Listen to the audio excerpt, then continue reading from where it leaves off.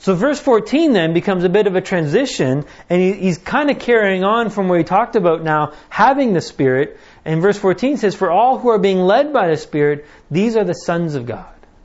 Now, one way of interpreting that is that if you're not walking after the Spirit, then you're not His child. If we do that, if that's the interpretation, what have we made salvation based on now? Your works. Your ability to walk after the Spirit. And we've completely denied this message of grace and righteousness and everything that Paul's been talking about up to this point. So that's not what it's talking about. It's not talking about a condition that you need to be led by the Spirit in order to be sons of God. It's more of that the sons of God, these are the ones that will be led by the Spirit. Verse 15, "For you have not received the spirit of slavery, leading to fear again, but you've received the spirit of adoption, as sons, which we cry out, Abba, Father." This is so great what he's doing here, because he's emphasizing to you and I now the nature of the relationship we have with God. That He's not this taskmaster. He's our King. He's our Lord. But what He really desires is to be this Abba Father. Now, it's interesting, you think of this word Abba, or Father even, and I don't know what goes through your mind. Because the reality is, every one of us has a different experience when it comes to a dad. For some people, they had a great dad. They had, a dad that was loving, was caring, that took that time. And then there's others whose dad was absent, or mean, or critical, or put them down. And so the idea there, when you hear the word father, that might cause you to recoil. Because you think of your daddy and you think, I don't want that kind of a God. So I don't know what kind of a God you have, or what kind of father you have. But when Jesus is saying here, or Paul's saying here, that the relationship we have with Him is one of what we can call Him Abba. The word Abba is literally baby talk for a Jew. I mean, if we had a little 2-year-old Jewish child and their dad, then this little child would run around going, Abba, Abba, Abba, Abba, Abba. Much like our kids go around saying, Dada, Dada, Dada, Dada. It's that kind of gibberish, baby talk, that this Abba is. That's what was so offensive when Jesus says, Abba, Father. That's too personal. You can't be that close. You need to show Him respect. Nose in the dirt, 3 inches below the dirt line, by the way, and show Him the proper respect because He's Lord God Almighty. Well, it's true He is, but He's also my Abba. Which means I get to go run and jump up into His lap, and He holds His big, strong arms around me. Because that's what He wants. I mean, think about it. What is God lacking? Does God need more money? Is He a little short on money this week? Does he need a little bit more joy in His life? Maybe He needs an extra house, or a boat, or a bigger car. Is that what He needs? No. The only thing He wants is you. Because you're one of a kind. And that's what He desires, is you. Not to use you or to have you just as a slave to Him, but so that you'd be His child. That He'd love, that He'd embrace, that He could hold on to. In fact, He wanted you so much, He said, I'd rather die than be without you. Because that's what the cross says, right? I'd rather go onto that cross and die and go to hell than to be separated from you. That's the relationship we have with Him. That's the love, that's the acceptance we have with Him. It's not a God who's looking down His nose at you, thinking you got to do better. You're not doing enough. It's not a God where He's saying, have you measured up to my checklist? I like how John Lynch put it. He says, we created, we couldn't handle God, so we created Santa Claus. Right? Because Santa Claus, right, he's got his list, checking it twice to see who's been naughty or nice. And isn't that kind of how we reduce God to? where we've got this God who's got a list, who's checking to see who's been naughty or nice. And if you've been naughty, well, you're off the list. You got a lump of coal. But if you've been nice, then okay, He'll love you then. That's not God. This is a Father who on your worst day and your worst moment loves you. Who's crazy about you. Who isn't going anywhere. That's the God we have. Yes? That previous verse that says those who are led by the Spirit, they are the sons of God. Mm-hmm. That be reference to, I can't remember where in the Bible it talks about, I think it's Galatians, it says that slaves are only slaves for so long, but then sons, they inherit all things. Like, is it that kind of idea that you're either a slave or a son? No, I don't think that's what it is. I think what he's saying is, looking at the verses before, is talking about how those that are in Christ have the Spirit of God and those that don't are not. And so if you have Him, you're being led by Him and you're walking with Him. And now He's introducing this deeper relationship with God, which is that we're sons. So you're on the right track that, we're not slaves. We're sons of God. And that's what He's trying to emphasize here.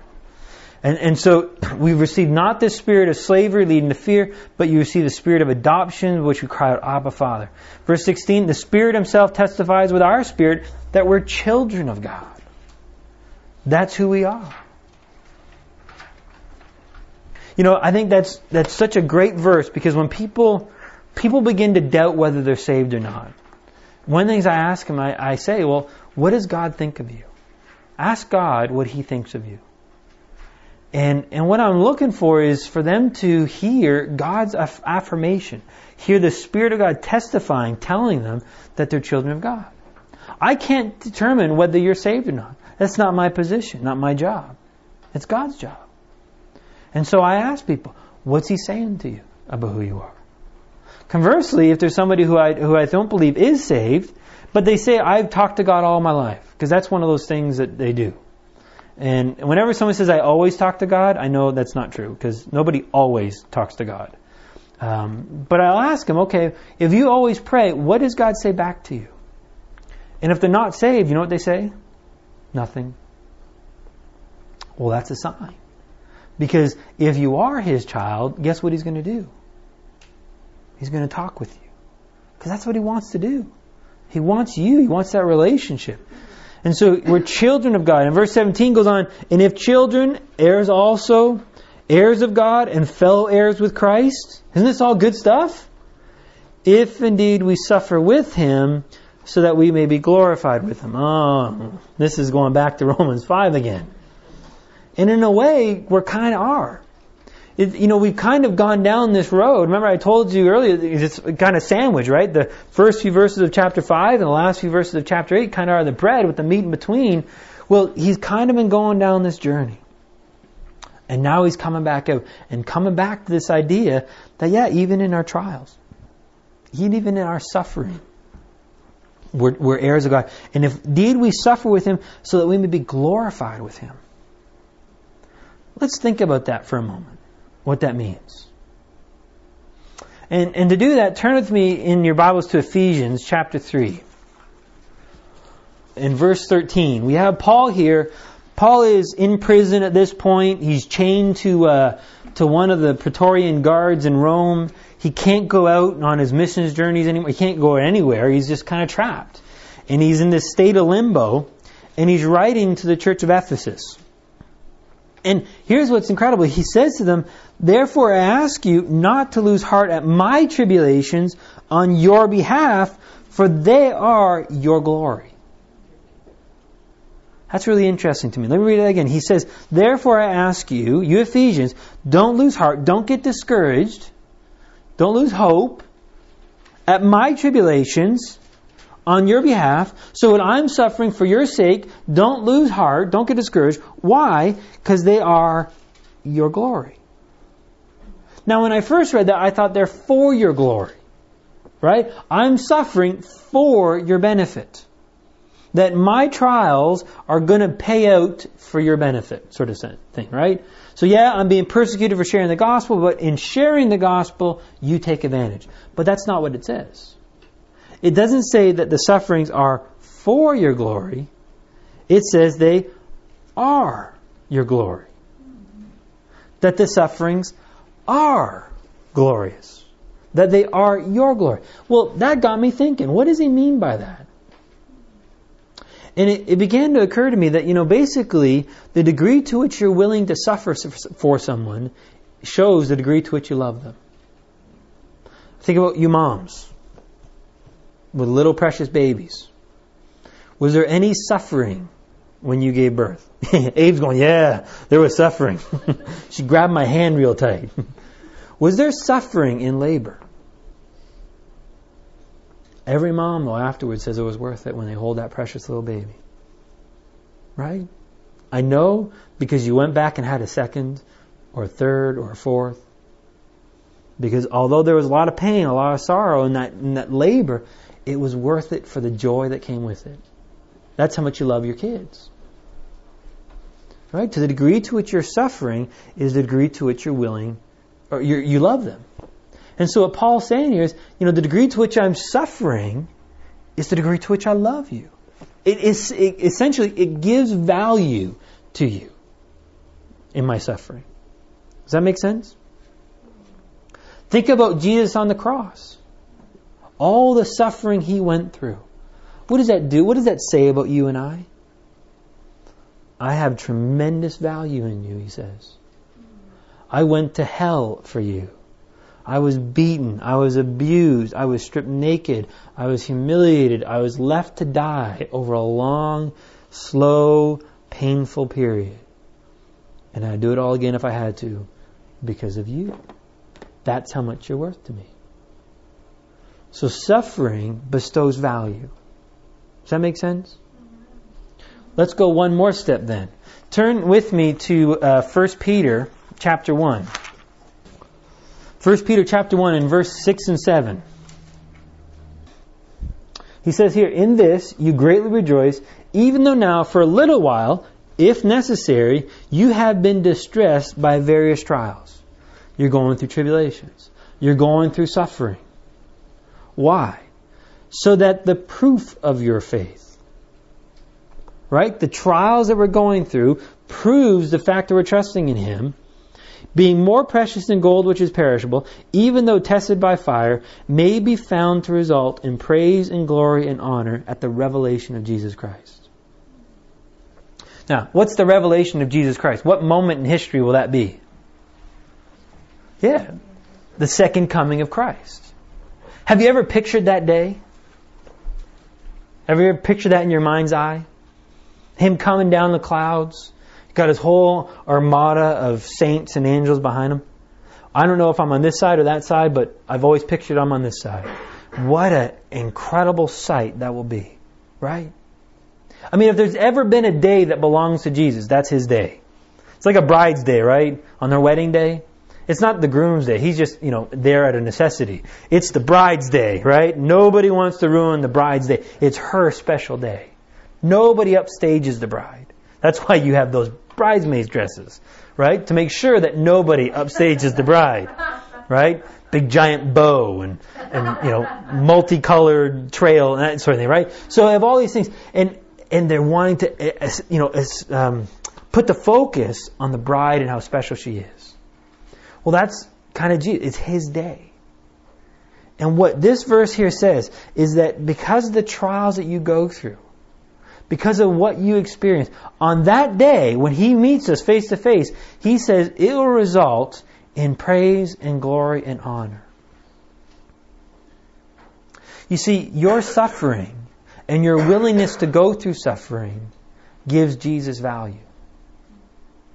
It doesn't add to His value. Please understand, He has an infinite value. But it shows to Jesus how much you value Him. Because the reality is you and I have choices. We can escape suffering if we wanted to. For example, troubled relationship, you can choose to fight and fight for the relationship, but that takes a lot of pain and sorrow and difficulty. Or you can just leave. Go find someone else. And just be all about your own happiness. Never once surrendering and suffering for others' sake.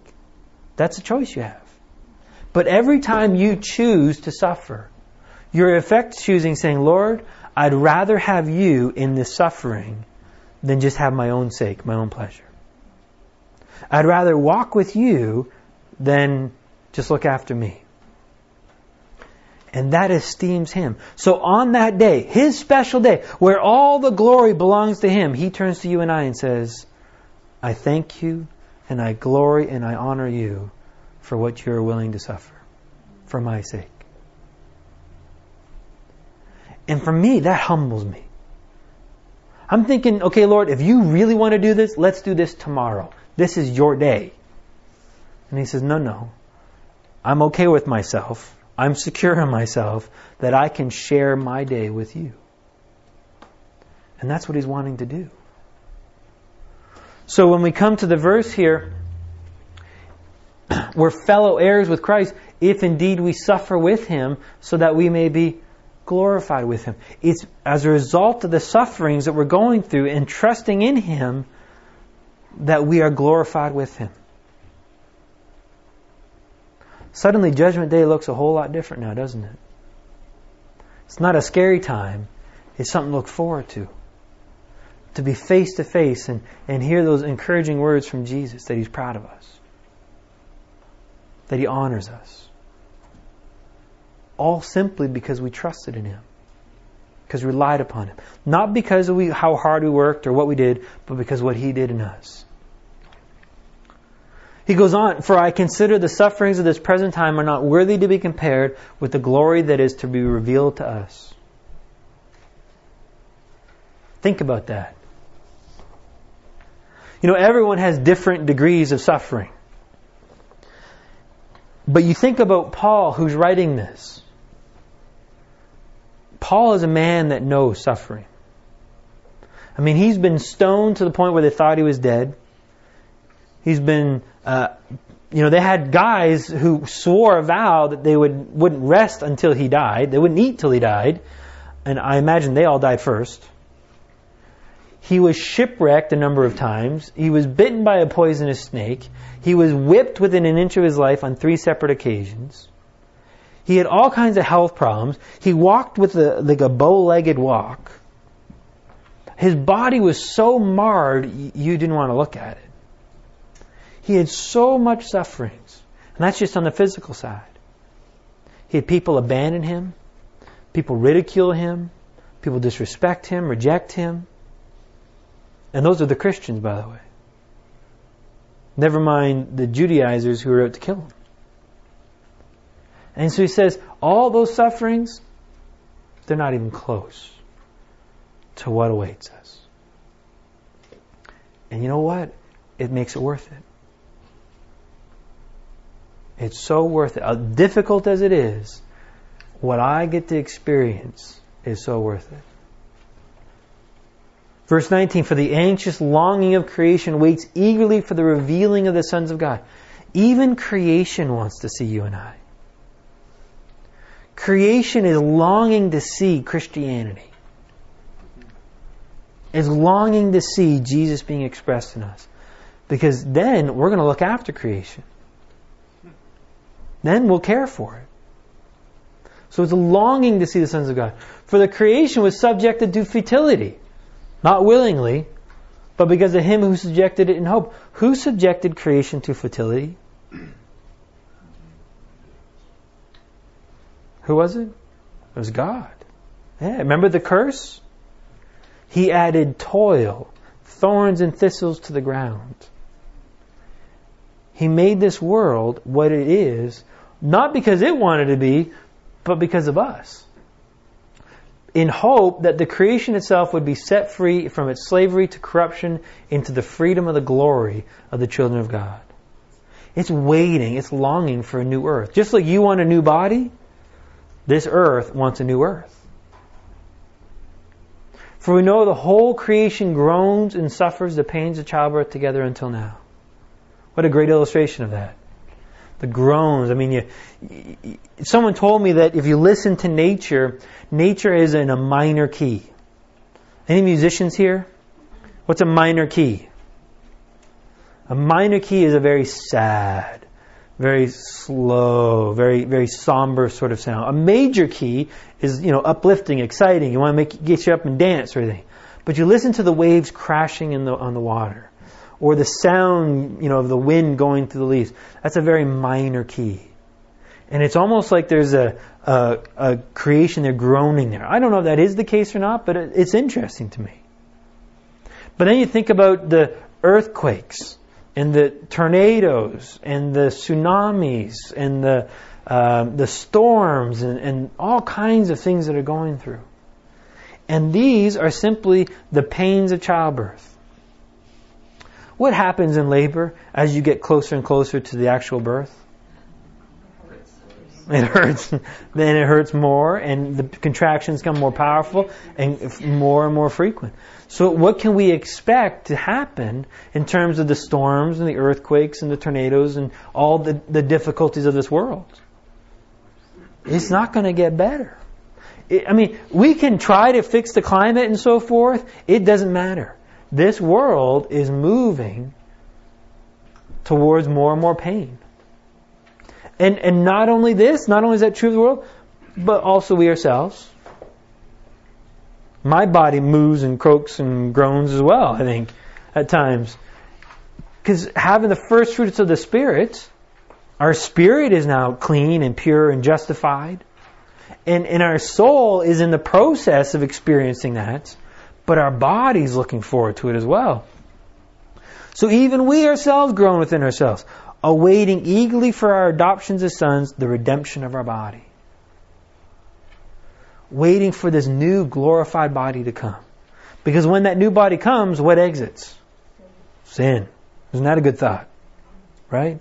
But until then, God has seen fit to leave it in there to drive us to Him, that we would trust in Him. So just to go back one.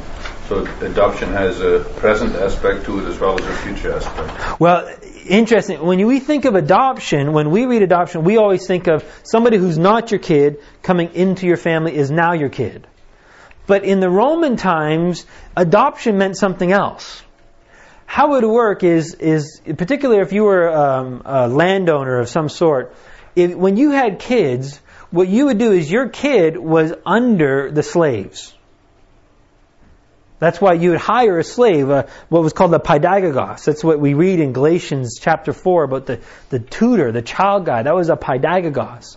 And what he explains it in Galatians as well is that, when that child is really young, they have all the rights as the landowner, but they're still under the control and dominion of a slave. And then the child would reach a certain age, what was called the toga virilis. Toga, toga. And virilis, kind of virility, that's where they got it from. And what it was is you would put on this toga to show that you've become a man now. And this ceremony, toga virilis, what it was doing, it was announcing to everybody that this child is now my son. And what it was called was the adoption.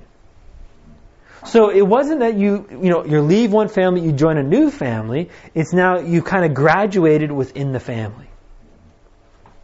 And so what he's saying here is this idea that we're waiting eagerly for the adoption as sons, the redemption of our body. When you and I get a new body, we've graduated. We graduate from this body, from this world, and now Jesus is in our spirit. We experience that in our soul and our body perfectly. From that moment, now there is sinless perfection. And we eagerly await that. But it hasn't happened yet. We're still sons, but we're waiting for graduation day. Verse 24. For in hope we have been saved. But hope that is not seen is not hope. Or hope that is seen is not hope. For who hopes for what he already sees? Right? It'd be like us right now hoping that the Canadian women win hockey gold in the Olympics. Guess what? They've already done it. We don't need to hope for it anymore. It's a done deal. The men, however, is different. We haven't seen that yet. So yet, now we hope for it. Because who hopes for... You only hope for what's not seen. No, they haven't yet. Not yet. Not yet. That's hopefully on Sunday, right? So we haven't seen it yet. but the women have. So in hope we have been saved, but that hope being this new glorified body. But if we hope for what we do not see, with perseverance we wait eagerly for it. This idea again, perseverance. Notice the word hope here, perseverance. Remember Romans 5? The trials and tribulation brings about perseverance, brings about proven character, brings about hope, and hope doesn't disappoint because of love. All those same themes in the first few verses of chapter 5, he's returning to now. In the same way, the Spirit also helps our weakness. For we don't know how to pray as we should. How many people have discovered that? That we have no idea what we need to pray for. I mean, if it were up to me, I would be praying for an easy life. That everything would go right, everything would go my way, and I'd have no more problems in this world.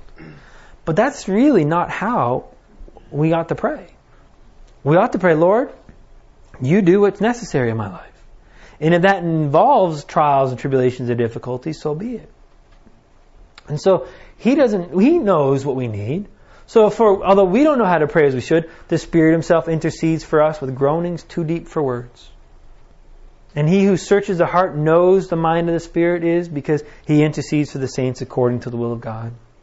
Well, what's that? What's the will of God? Verse 28, and we know that God causes all things to work together for good to those who love God, to those who are called according to His purpose. And that He's using everything. He's conforming everything for our good. Notice it doesn't say that God's using all good things for our good. But He's using all things. The good, the bad, and the ugly.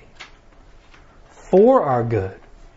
To those who are called according to His purpose. Well, what's His purpose? What's the will of God that we just read here in verse 27?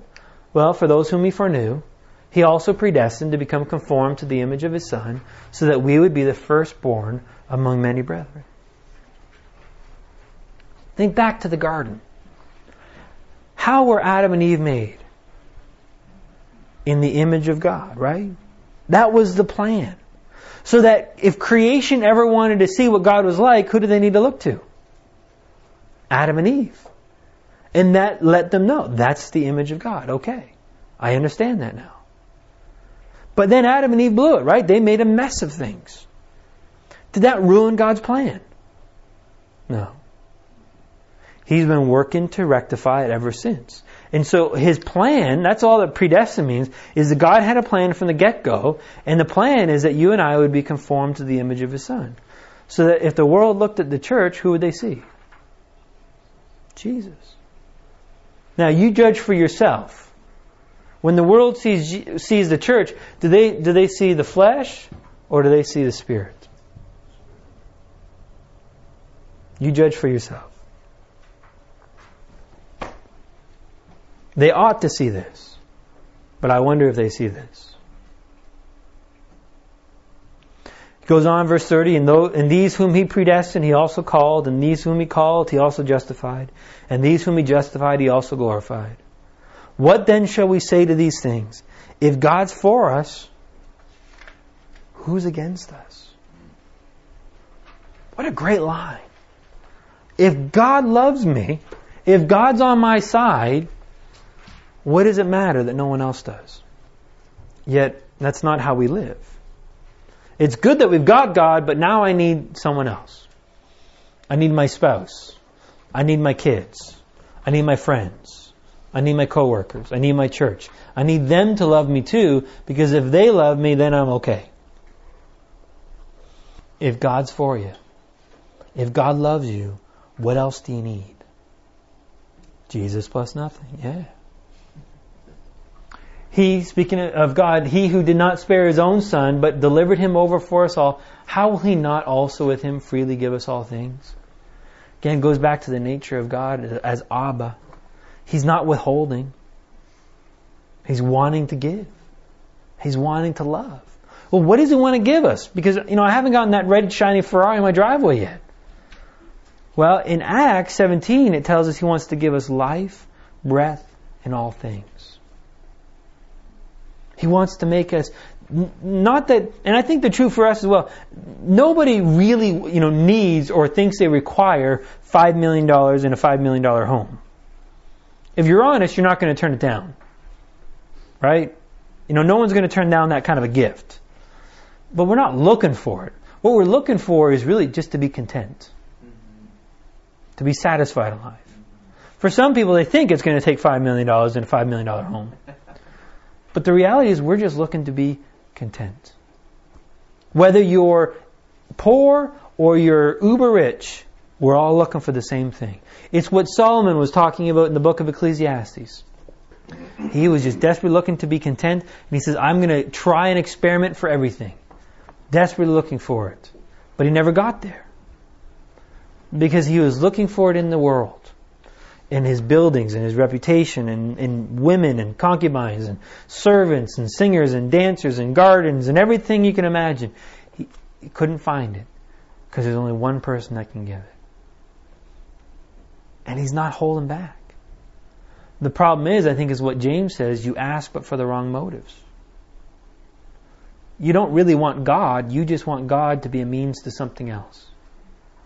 You want God to do what you want to do so that you could be happy and content with this person over here, or in this relationship, or in this part of the world, rather than just being solely content with God Himself. That's the wrong motives we ask for. Verse 33, who will bring a charge against God's elect? Think about that. Who will bring a charge against God's elect? God is the one who justifies. Can you imagine that? Other Christians, we do it all the time, right? To one another. Is that person saved? And we're judging them, we're looking down upon them, we're being critical of them, or how good of a Christian they are. And yet, God is the one who justifies. Later on in Romans 14, Paul goes on and says, by the way, don't judge one another because God is able to make that person stand. Who are you to judge the servant of another? He's the one who justifies. So who's the one who condemns? No one. Christ Jesus is He who died. Yes, rather He was raised. Let's emphasize the fact that He was resurrected. That there's life. Who is at the right hand of God, who also intercedes for us. It's interesting that he mentions that He's at the right hand of God. In Roman times, the judge would sit and he'd have two clerks, two scribes, one on his right hand and one on his left hand. And when it came to pronounce judgment, one or the other would read the judgment depending upon the outcome. And if you were condemned, the guy on the left would get up, and that was bad news. But if you were acquitted or if you were approved, then the guy on the right hand would get up, and you were acquitted. You were let free. So when it says here that Jesus, He's at the right hand of God, what's that communicating about judgment? Anytime the guy on the right got up, it was always good news. He's the one that intercedes for us. He's the one that's made it possible. He's the mediator of this new covenant. So verse 35, who will separate us from the love of Christ? Who can separate us from this love? It's amazing how, in talking with Christians, how there's this belief that you can somehow lose your salvation. That you can somehow lose what you could never do in the first place to earn. I always thought that was interesting. It's a free gift, but if you don't do it enough, then we're going to take that gift away. That's not a gift, that's a demand. Yeah. But who will separate us from the love of Christ? Nothing. It's at this point, Christians say, God won't turn His back on me, but I'll turn my back on Him. And I can jump out of His hand. Listen, if you ever try to jump out of God's hand, guess who's going to be jumping right with you? Jesus. Because nothing can separate you from His love. But you don't know what I've done. You don't know how I've failed, how many times I've failed, who I've hurt. I can never be forgiven for that. Well, you don't know what God's done then. Remember the video we saw last night? His grace is all about what He's done, not what you've done. Will tribulation or distress or persecution or famine or nakedness or peril or sword? Will any of that do it? I mean, nowadays we might change it. Would it be our income levels? Our health? The cities we live in? The church we go to? The clothes we wear? The job we have? Will any of that separate us from His love? No. Just as written, for your sake we are being put to death all day long. We were considered as sheep to be slaughtered. But in all these things we overwhelmingly conquer through Him who loved us. What a great phrase. Overwhelmingly conquer. You know, the battle is not ours to fight. Our battle is to trust. That's why Paul says, I fought the good fight of faith. That's our battle. To trust Him to do it. And because He's doing it, we're overwhelmingly conquerors. It means it's not even close. Through Him who loved us. For I am convinced. What does convinced mean? Is there any doubt in convinced? No, there's no wiggle room here. This isn't up for debate. It says, I'm convinced that neither death, nor life, nor angels, nor principalities, nor things present, nor things to come, nor powers, nor height, nor depth, nor any other created thing will be able to separate us from the love of God which is in Christ Jesus our Lord. Think about that list. That list is absolutely inclusive. There's nothing outside that list, right? Neither death nor life, angels or principalities, things present or things to come, not your past, not your future, or any power, any height, any depth, and by the way, any other created thing. Who does that include, by the way? Yourself. Even you can't separate yourself from the love of God. Once you're His, you are His. Which is in Christ Jesus already. It comes back to that theme again, right? Remember in Romans 5, 11 times in those 21 verses, through Him, through Jesus Christ. He ends it on that. And that's the end of chapter 8. What I like to do is open this time up now to just general questions that anyone has about what we've talked about. And I hope you've been able to kind of see the flow and the logic of it.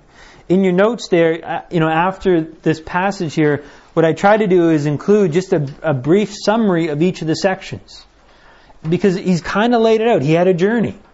And he opened up in chapter 5 all about transitioning from what we have now as being saved and what we can glory in, and that included tribulation. So he had to explain that. And he could explain that we can glory in our tribulations because God loves you. He's not out to get you. He's not punishing you. That's why there's no wrath anymore. Instead, in the tribulations, we're being saved by His life. And he explains now the exchange that took place of being in Adam and being in Christ. What it really means is the result of this justification. Which then brought up the question, well, if I'm really truly saved only by what He's done, then should I just go and sin? Well, God forbid. Don't you know what happened on the cross? Has nobody told you? That you died on that cross. That sinner was crucified and buried and gone. And now God raised up a new creation with Christ in him. And instead of sinning, now you get to not sin. You're freed from the power of sin. You get to now be an instrument of righteousness. Because you're not under law, but under grace. Well, if I'm not under law, then what's preventing me from sinning? Is there no consequences? Oh, there are. There are still consequences, but not with God. His love is not up for question anymore. It's settled. You're approved, you're righteous, you're holy. But if you sin, you'll experience the wages of sin. It's death, despair, frustration, misery, turmoil, problems. But what about the law? What was the purpose of the law? Well, we were set free from the law. Because all the law does is stir up sin. That was its role, that's its purpose. And if you and I try to live by the law, if we try to go on that way, then you'll fail. You'll be miserable. Paul tried it, ended up not doing what he wanted to do, did the very thing he didn't want to do. But praise be to God. God set him free from that law. Because instead of fighting sin in his own strength, he can trust Jesus to overcome sin himself now. And when that happens, now the very desire, which was the law, which was to love people, begins to be expressed. As long as he's trusting Jesus to live in him and not trusting in his own resources. And so God gives life to us. He expresses his life through us. And not only that, we get to be children of God, sons of God. That even though we're going through trials and tribulations, that brings honor to God because we're willing to trust God in those trials and tribulations. But it's only momentary, because what awaits us is more than just heaven. What awaits us is a new earth and new bodies. But until we get there, God knows what he's doing. He loves you. He's working in your life. He's bringing you to where you need to be. And nothing can separate you from that love. That's the synopsis of what Paul's trying to walk us through in a very logical, step-by-step process in Romans 5-8. And it's many have called the heart of the gospel. Where if you've understood and really appreciated Romans 5-8, then you have a good chance at walking in victory. It's not the only thing that needs to be taught. There's lots of other things in the Bible, but Romans 5-8 is really the core of what it means to be a new covenant Christian. So any questions? I find it interesting that the all things in verse 32 and all things in verse 28, on the one hand, all things work together for good, and God gives us all things in Christ Jesus. Mm-hmm. It's amazing. Everything I need for life and godliness. Nothing really bad in the long haul. Yeah. Well, it's also momentary. It doesn't feel momentary, but it is momentary. No questions? All right, let me leave you with a benediction. That this section really kind of comes to a close at the end of chapter 11. And beginning of chapter 12, Paul then starts to apply it in a practical manner. And, you think about chapter 12, how it begins. It begins off with an idea of us being a living sacrifice, us living a life surrendered to Him. But I love how he ends it in verse 36 of chapter 11. A real short benediction, but it's so powerful. It says, "For from Him and through Him and to Him are all things." Right? Think about what we need. We need life. We need righteousness. We need love. Well, it's all from Him, and it's all through Him, and it's all to Him. So to Him be the glory forever. Amen. He's the one to be glorified. Let's pray. Father, we thank You. We thank Jesus. We thank the Holy Spirit for what You have done. And we glory in You. We celebrate You for the tremendous heart You have for us, for what You've given up for us.